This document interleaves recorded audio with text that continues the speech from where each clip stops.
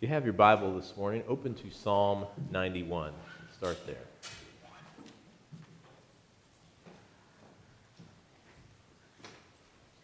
He who dwells in the shelter of the Most High will abide in the shadow of the Almighty.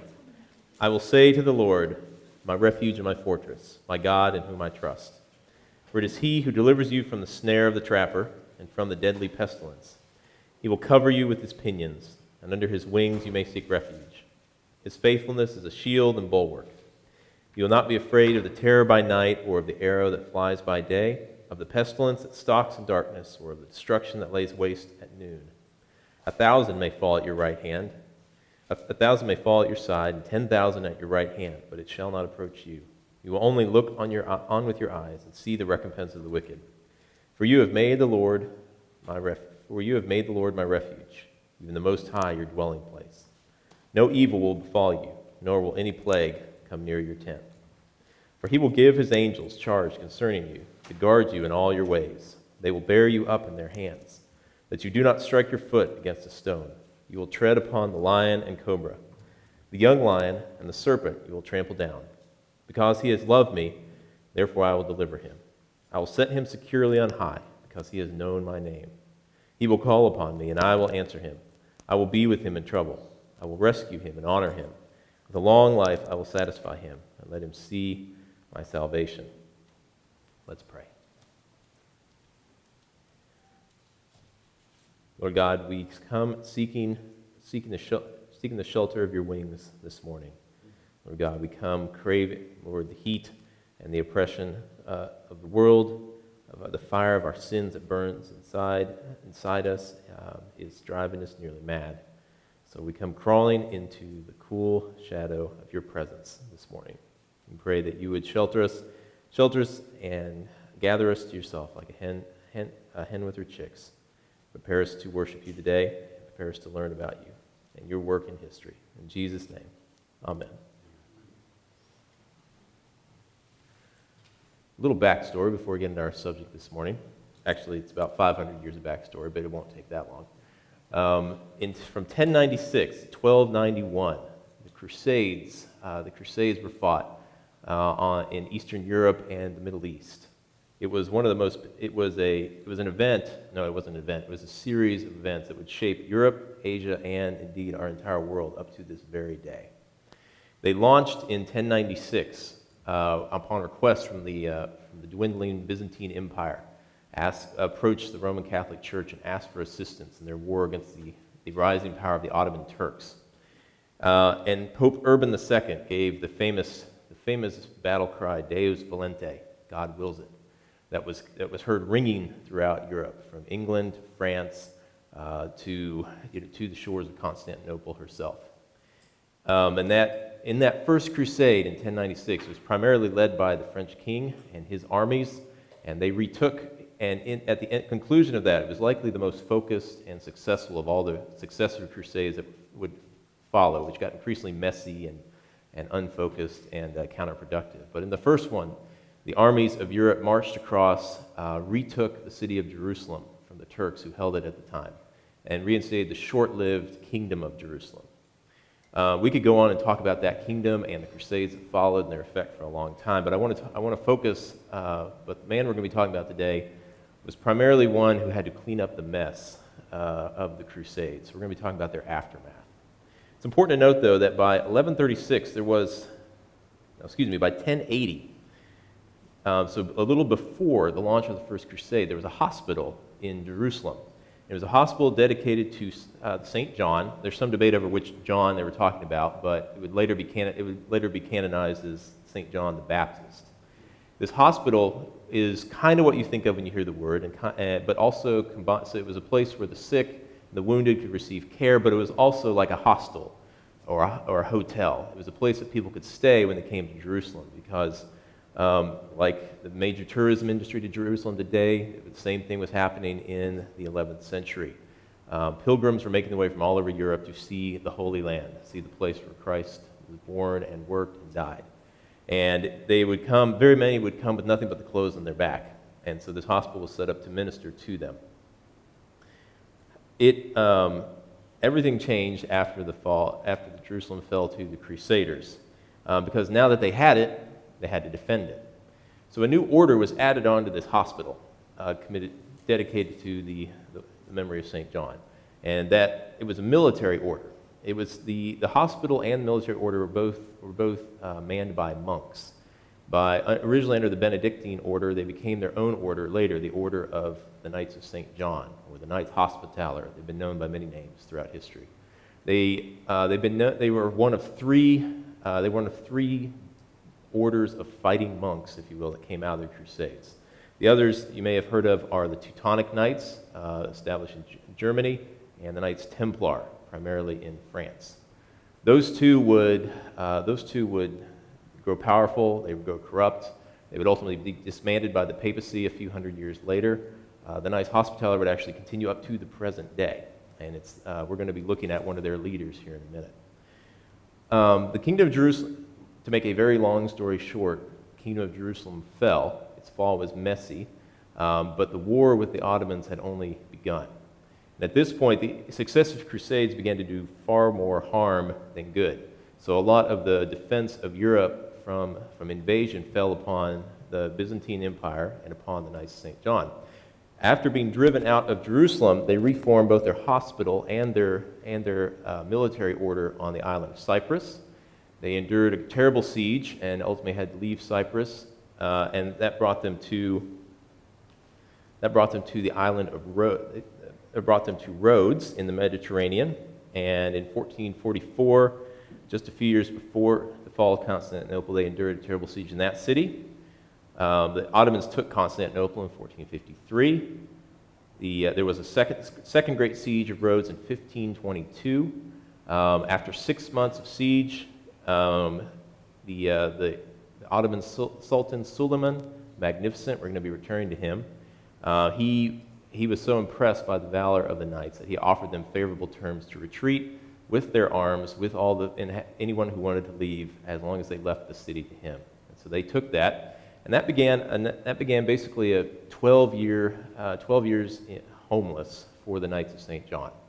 They were touring their leader, the Grand Master at the time, was touring all the courts of Europe, looking for a new home for the Knights to continue their fight. Because in addition to running their hospital and caring for the sick and the needy, they were perpetually a thorn in the side of the Ottomans. They were a tremendous naval power on the Mediterranean Sea. The Mediterranean is not like the Atlantic or the Pacific. It's not a vast ocean. It's most of the summer anyway. It's a calm, hot, sweltering sheet of water. There's hardly any wind stirs its surface. So naval warfare at the time was fought with galleys, much like the Greeks and the Romans would have done hundreds of years before. These galleys, they had small sails that could be set to catch what little breeze you might get off the coast, but by and large they were rowed by slaves. The Turks took Christian slaves and stuck them on the rowing benches. The Christians did the reverse to the Turks, and there was constant war. Turks were seeking to disrupt and pirate the commerce of Europe that was taking place in the Mediterranean, and the Christians were basically doing the same in reverse. So the knights were fearsome sailors. They were excellent sailors on the Ottomans, but the knights were known as some of the finest. And so they needed boats. So when they were looking for a home, they were not just looking for a castle somewhere or a fortress. They needed a castle overlooking a harbor so that their galleys continued their operations. So finally, as the Grand Master was looking, at his side was a young Frenchman named Jean de La Valette, who we'll be talking about this morning. Jean de La Valette was born in, I had this note somewhere. He was born the 4th of February, 1495. He was born in an illustrious noble family in southwestern France, and at a young age he left his home. He renounced all his possessions and he joined the Knights of St. John. And that was the last time he would never return to his home again. The only time he would leave the homes of the order was to seek a new home or on their business. He was fully committed from the time he joined. The Knights of St. John were divided into lanjus, if I'm pronouncing that correctly. It literally means tongues, and it's basically departments, and each one was dedicated to a different geographic region. of France, or of Europe, I should say. So you had men coming from Germany, from France. You had L'Anjou from England for a long time. And there were there were 8 of these total, I believe, that made up the Knights of St. John. So John de La Valette was at the side of the Grand Master trying to find a home, and they finally received one in. He would have fought with distinction in 1522 at the Second Siege of Rhodes. He would have left with the Grand Master and would have then had this long trek in exile across Europe looking for a new place. So finally in 1530, Pope Clement VII grants the Knights a new home in Malta. Now, who knows where Malta is? Who knows where the island of Malta is? Where is it, Nathan? Remember, it's just below Turkey? No, it's smack dab in the middle of the Mediterranean Sea. So imagine the boot of Italy, and then right off the tip of the boot of Italy, there's the island of Sicily, right? And then due south of Sicily is a tiny little speck. You have to zoom in on your phone to see it, and that's the island of Malta. It's this windswept chunk of sandstone out in the middle of the Mediterranean. And the Knights were understandably depressed when they first arrived, because 8 years ago they had left Rhodes, and Rhodes was lush, it was green, it was on the coast, it was hit with the best breezes the Mediterranean could offer. It grew everything. The people were friendly. They loved the Knights. And so when they arrive, they find this desolate rock that's going to be their new home. The Maltese did not like the Knights. They viewed them as invaders and usurpers, and frankly, the Knights did nothing to ingratiate themselves during their early time there. So there was a lot of contention with the original inhabitants of the island. The one thing Malta had that they decided was it had a wonderful natural harbor.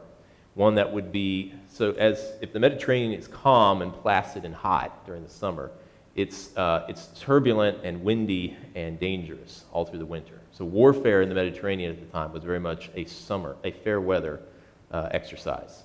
That's why you not only needed a harbor to refit your ships and have a base of operation in the summer, you needed a place that could be safe and not be torn apart, and your galleys wouldn't be torn apart in the wintertime. And so Malta had that. It's basically the only thing it had, but it had that. And so they began to settle in. And build a major fortress with several outlying fortresses for defense. And they did this because they knew another siege was coming. From the moment they set foot on this island, they knew that the Turk would be there again, because the Ottomans could not afford to leave the Knights free to act upon the Mediterranean. So they began building almost as soon as they splashed out of the Mediterranean onto dry land. Now at this time, for the next 10, however, they also immediately began you can basically think of them as, they were basically pirates. The difference between a pirate and a privateer is basically which side you're looking at it from. And as far as the Ottomans were concerned, the Knights were some of the worst pirates on the Mediterranean. Like all of the Knights, La Valette served on led galleys into battle where the tides of war could change very, very quickly. In 1541, he was taken captive during a naval battle against the Turks and made a galley slave for the next year. I want to read you a brief section about his time there. For a year he lived and survived. It was in action against the corsair Abd-ur-Rahman Kust Ali in 1541 that Valette was badly wounded and lost his ship, the galley San Giovanni. For a year he lived and survived in the terrible world of the galley slave. Only an exchange of prisoners between the order and the course of the Barbary coast secured his release. In that century, a man adventuring by sea in the Mediterranean was likely to find the wheel of fortune turn full circle in a matter of hours. Dragut, the greatest of all the corsairs after Barbarossa, if you would have been alive in the Mediterranean, those would have been household names. They would have been, when we think of pirates, we think of Edward Teach, Blackbeard the pirate, and others here off the coast of the Carolinas. Well, these Barbarossa and Dragut would have been even more feared than that, because their base of operation was in North Africa, and they covered all of Europe. Would have felt the effect of their depredations. 8 years later, when Dragut, let's see. So speaking of So speaking of this time in the galley slave, the author writes, men like these were early inured to the vicissitudes of fate, and if they survived the rigors of their life to be ransomed and returned to their companions, they were of a physical hardiness and endurance difficult for 20th century city dwellers to comprehend. Life in the 16th century, no matter what class a man came from, was a question of the survival of the fittest. So life as a galley slave would basically consist of being stripped naked and chained to a bench 24 hours a day, 7 days a week, with several hundred or more other men. You'd be tightly packed. You'd have a long oar that would stuck out the side of the boat and was coming before you, and all men would be rowing that oar. That's it. You wouldn't leave that spot unless you died where you sat, at which point you'd be thrown overboard.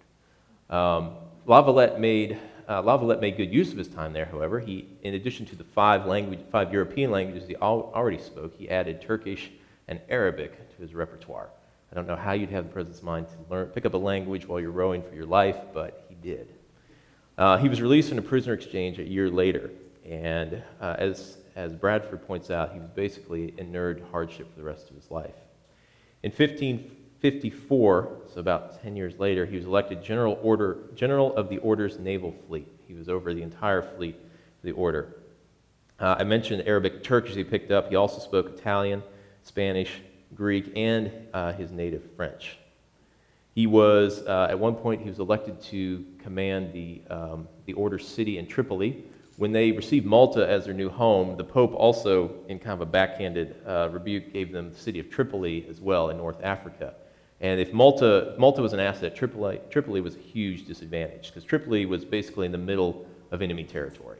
It was disorganized, it was constantly under attack, it was a mess. Lavalette is credited with bringing tremendous order and discipline back to that city, making an additional effective port for the galleys, at least although he did ultimately have to retreat with it. It was just untenable to hold. However, it prepared him for 1557 when he was elected the 49th Grand Master of the Order of the Knights of St. John. He'd already been strengthening the Navy in every way he could, and one of his first actions as the new Grand Master, as the head over all the knights, was to personally inspect all of the fortifications that had been going on in Malta, and he was not satisfied. And so he began working even more tirelessly to complete the fortifications, which is good because in 1565 the long-expected siege army arrived on the coast of Malta. We need to talk about the adversary here a little bit, which is the parallels between him and John de La Valette are very interesting. We're talking about Suleiman the Magnificent, as he's been known to European history. He was known by many, many other titles in the Turkish Empire, and it's worth reading them because, unlike many people who take on such titles, he actually earned most of them. Suleiman's titles resounded through the High Council chamber like a roll of drums. Sultan of the Ottomans, Allah's deputy on earth, Lord of the lords of this world, possessor of men's necks, King of believers and unbelievers, King of kings, Emperor of the East and West, Emperor of the Shakans of great authority, Prince and Lord of the most happy constellation, majestic Caesar, seal of victory, refuge of all the people in the whole world, the shadow of the Almighty, dispensing quiet in the earth. I mean, some of these titles are well-nigh blasphemous that he took on to himself. However, he was an exceptionally capable general, commander of armies. He was a shrewd politician. He was a skillful diplomat. And under him, the Ottoman Empire rose to its greatest strength that had ever been seen. It was he who had driven the knights out of Rhodes a few decades before this. It was he who, his capital, he had taken over from his predecessor, the capital in Constantinople. What had been a great bastion of Christian power in the East was now his home base. And so he was 70 years old at the time he sent his General Mustafa Pasha with the commander of his navy to the coast of Malta, saying that the gadfly of the knights must be stamped out for good. So that was one of his objectives, was make sure the knights would no longer plague his trade and his navy on the Mediterranean. But there was a second reason. So remember where Malta is situated, just south of the Isle of Sicily. The historian I'm reading, his name is Ernley Bradford, and when he first encountered Malta, it was aboard a British destroyer in 1943. And this destroyer was headed to Malta to aid in the second great siege the island had endured, that from the Nazis in the middle of World War II. Under British command, Malta endured that siege as well. It's another great story. But it's very interesting because just a few months later, Malta would be used as a base of operations for the invasion of Europe. It would be part of the reconquest of Europe from the German occupation. We always think of Normandy, as Americans, we always think of Normandy as part of the invasion of Europe, but it also happened from North Africa, and it happened with troops from North Africa after they'd taken the continent back up to Malta, through Sicily, and then, well, the rest they say is history. Suleiman wanted to do exactly the same thing. Malta would be the ideal. He was also eyeing that harbor. He was not only for piracy, but also for moving troops across up north into Europe. And if later history is any indication, if he had taken this point, it would have gone very, very hard for the rest of Europe. So he told Mustafa Pasha. So Suleiman was magnanimous and gracious in many areas, but he did not tolerate failure. So he told his generals that he wanted his flag flying over the fortress of the Knights. Great Siege of Malta, as we know it today, began in 1565. It began in May 18th with the landing of Ottoman troops. It would last for 3 months, but these 3 months were some of the most desperate. You saw some of those desperate fighting in possibly all of world history, because both sides knew their enemy, knew they would receive no quarter, knew there would be for the Turks, they had the disfavor of their emperor behind them. For the Knights, they knew they had nowhere to run. This was it. There were only a few thousand Knights of St. John at any one time. They were never a large order, but they made up for it with exceptional armor and discipline.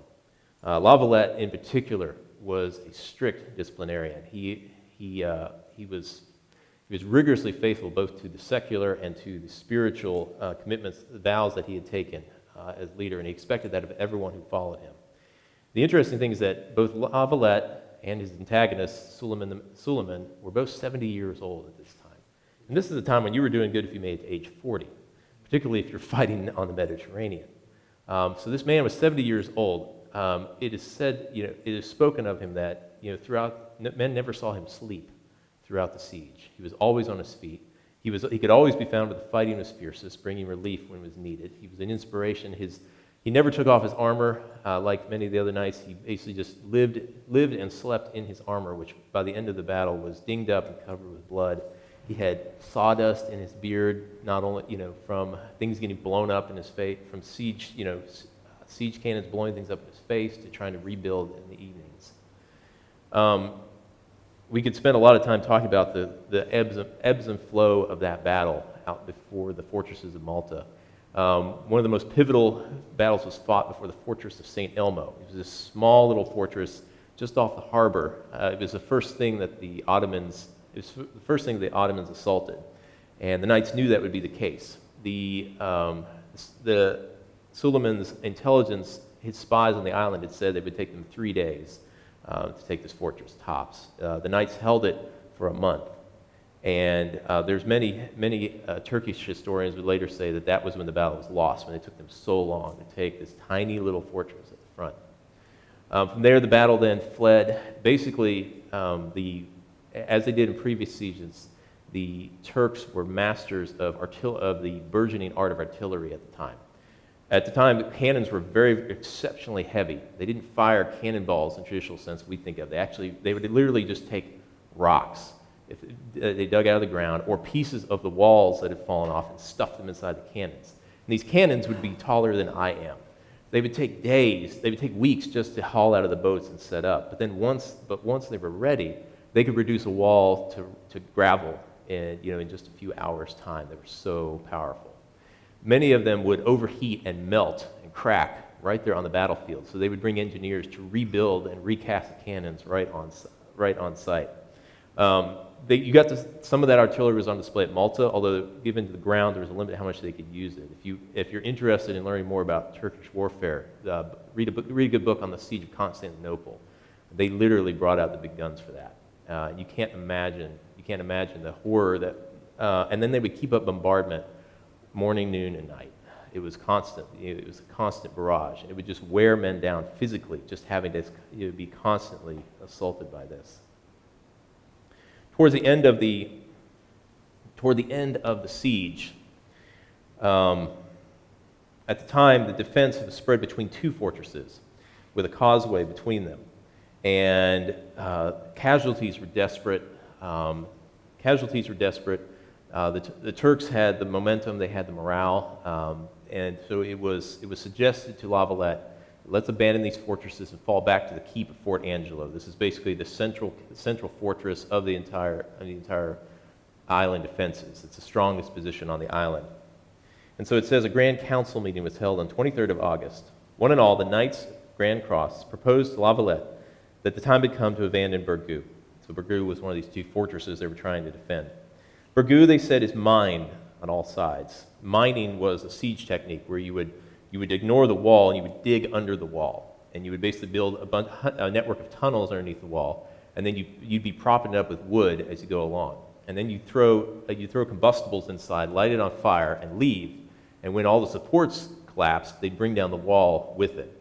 And so underneath the wall, you had all of these, so that the Turks had been digging all these walls had been digging all these tunnels underneath the walls.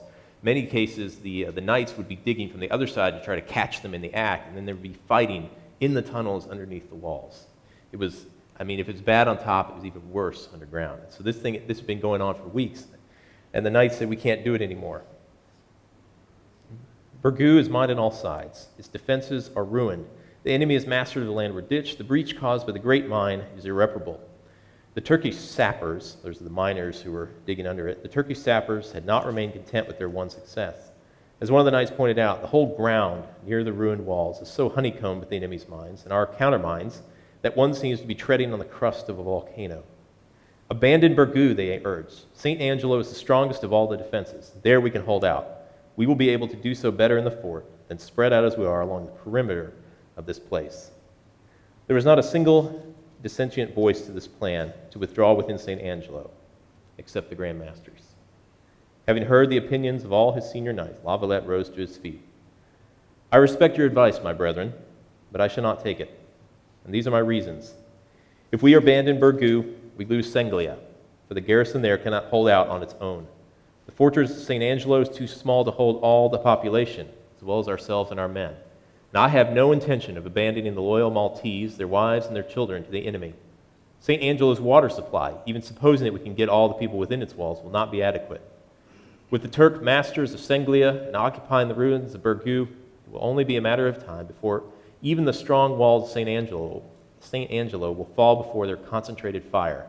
At the moment, they are forced to divert their energies and firepower. Such will not be the case if we and all our men are locked within St. Angelo. No, my brothers, this and this only is the place where we must stand and fight. Here we must all perish together, or finally, with the help of God, succeed in driving off our enemy. The Grand Crosses accepted his decision, but to make quite certain that there could never be any question of retreat to St. Angelo, La Valette now burnt his boats. He summoned nearly all the garrison from St. Angelo, leaving behind only a limited number to man the guns, and brought them into Burgoo. He now gave orders for the drawbridge, which communicated between St. Angelo and Burgoo, to be blown up. St. Angelo was now on its own, and so was Burgoo. The Grand Master's action impressed the defenders more than any words could ever have done. The moment that it became known, every man realized that he must stand and die in the post which he now held. The wisdom of La Valette's action cannot be questioned. Had he followed the advice of his council and retreated to St. Angelo, it could only have been a matter of a week or so before the island would have fallen. With Mount Skiborus and St. Elmo in their hands, with Senglia and Burgoo also occupied, the entire weight of the Turkish artillery would have been directed at the one fort. Nothing could have withstood it. Piali's fleet would have been able to bombard from the sea while the garrison was completely engaged on the landward side. The Grand Master's view that only by keeping Mustafa's army and gunners divided between the two positions could Malta be held was as correct in theory as it proved in fact. Defense in depth was something that was very little understood in the military theory of that time. Lavalettes' genius in the hard trade of war is proved by his ability to make a correct assessment and act upon it without hesitation. So the siege, which began in May, had reached the last defense.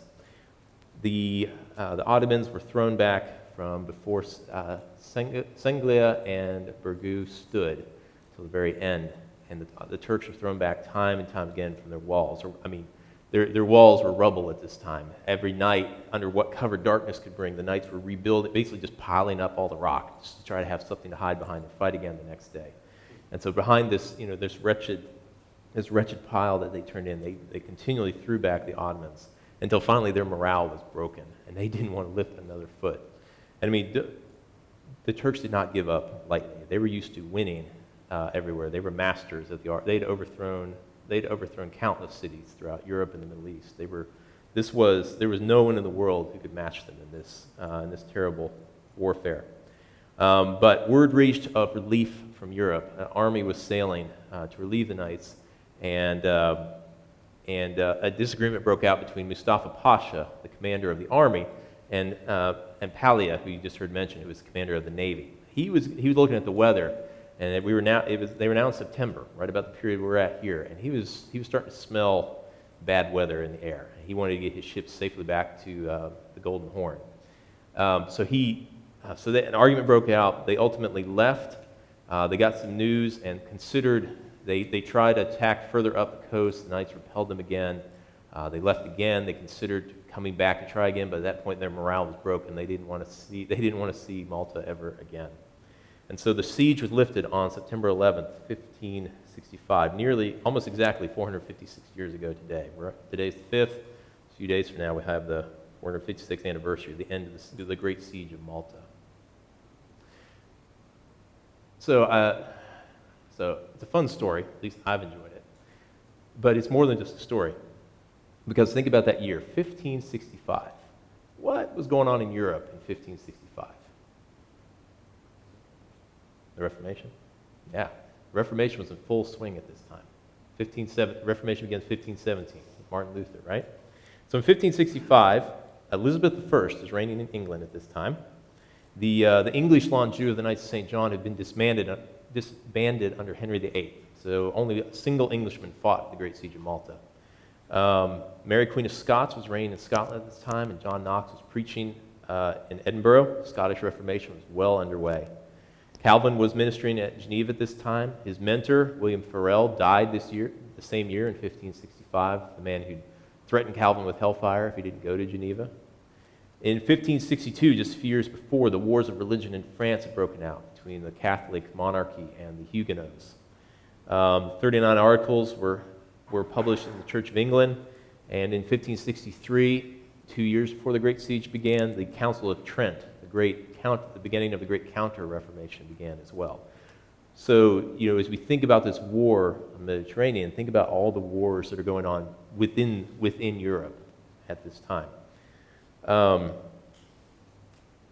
Whenever you study this period of history, we typically focus on our forebears in Protestantism, and we think about their wars, both spiritual and physical, in Europe, as we should continue to study this. But my hope today is that you will never forget, while you're studying that, what was going on around them, because it was basically a nonstop battle everywhere on the Mediterranean, with an enemy who was an implacable enemy who was determined to bring not only subjugation, not only physical and economic subjugation, but also spiritual subjugation to Islam with them, because this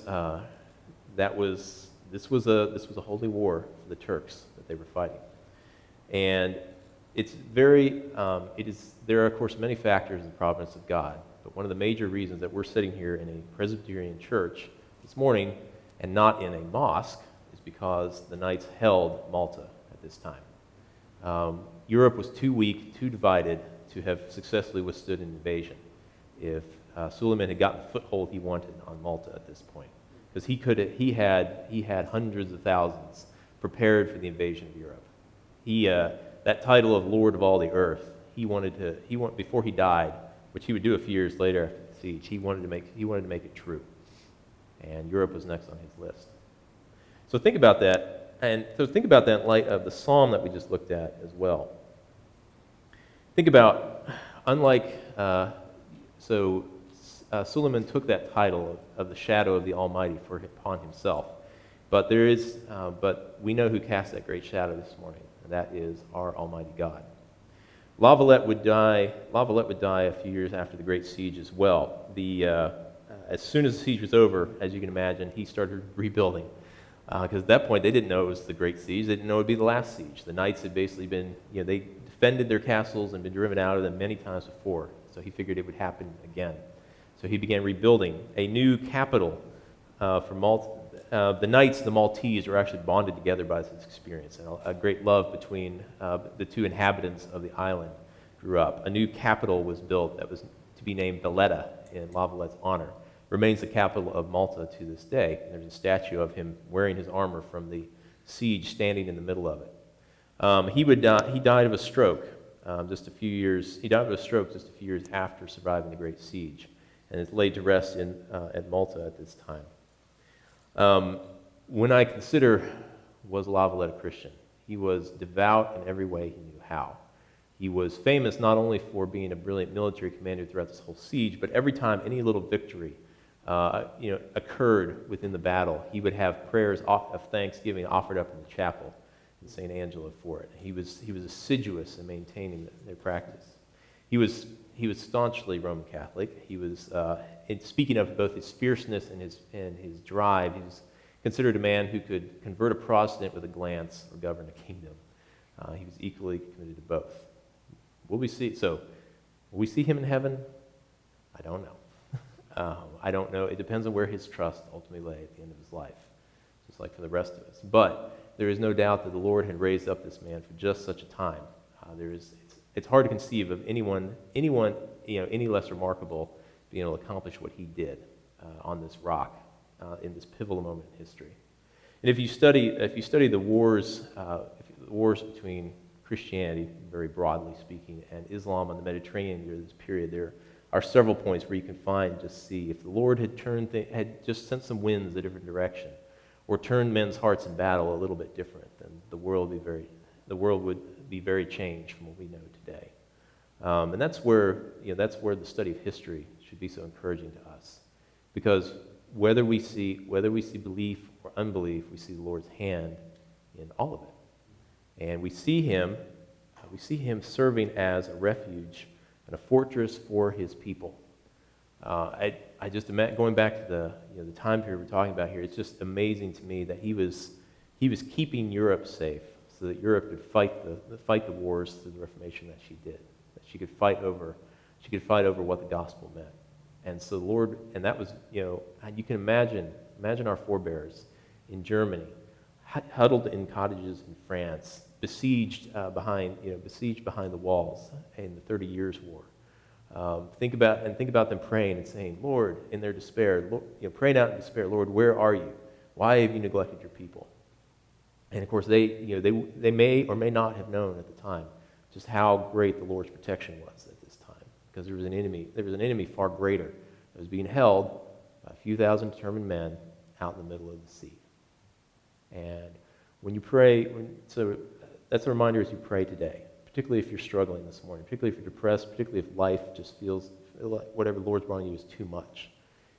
Remember, the Lord is at work, and He will be your refuge, your strength, and He will cast the shadow to give you relief wherever you're at. We've got a few minutes. Any questions this morning? I know that was a lot of material, and I really appreciate all of your attention. Yeah, Greg. Who did they fight for? Did they fight for like a certain country, or did they just represent all of Europe? Are you talking about the knights? Yeah. Yeah, they were actually very, very, very international in flavor. So they would have been pulling from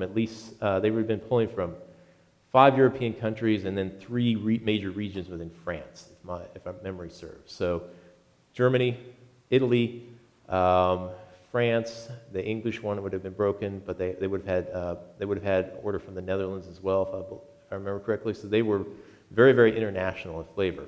They were fighting. They made no bones about it. They were fighting in defense of the faith, is what they believed they were doing. They were fighting for Christian Europe, or Roman Catholic Europe as they understood it at the time. So, and as a matter of fact, after the Great Siege, La Valette was offered a cardinalship by the Pope, and he politely declined because he wanted to stay out of Vatican politics. He liked the independence that the Knights enjoyed at this time. That's one of the reasons that made them so effective. They stayed out a lot of the politics of the Catholic Church at the time.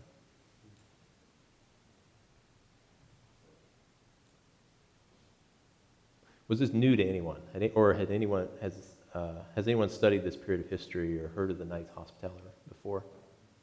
La Valette was mentioned in history back when I went to school. But Really? It was just like a short little, La Valette defended Malta. Yep. It wasn't to this. And that is what he's known for, and this siege is what he's ultimately known for, today. But I've heard that name once before. This was the zenith of the Order of St. John.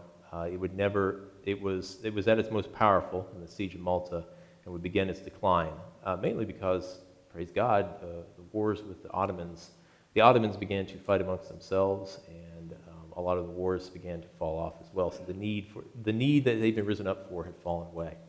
The Order of St. John remains to this day, as I mentioned before, though. They're now headquartered in Vatican City, and they are primarily a humanitarian and charitable organization. And they are still active, particularly in ministry to the blind, all around the world. They're known today as the Holy Order of St. John of Jerusalem, of Rhodes, and of Malta. They just kind of cram all their major exploits into the title. There's also been a restore under Queen Victoria, who we'll talk about in a few weeks. She actually oversaw the restoration of the British L'Anjou of the Knights of St. John. So there's actually a somewhat distinct Order of St. John in England at this time that continues to the present day as well. Like the Catholic Order, they're primarily committed to humanitarian and charity work around the world. But the Knights of St. John remains the oldest order of chivalry that still remains anywhere in the world. So they're kind of this holdover from the Middle Ages up to this day. All right, if no other questions, then let's pray and prepare for worship this morning.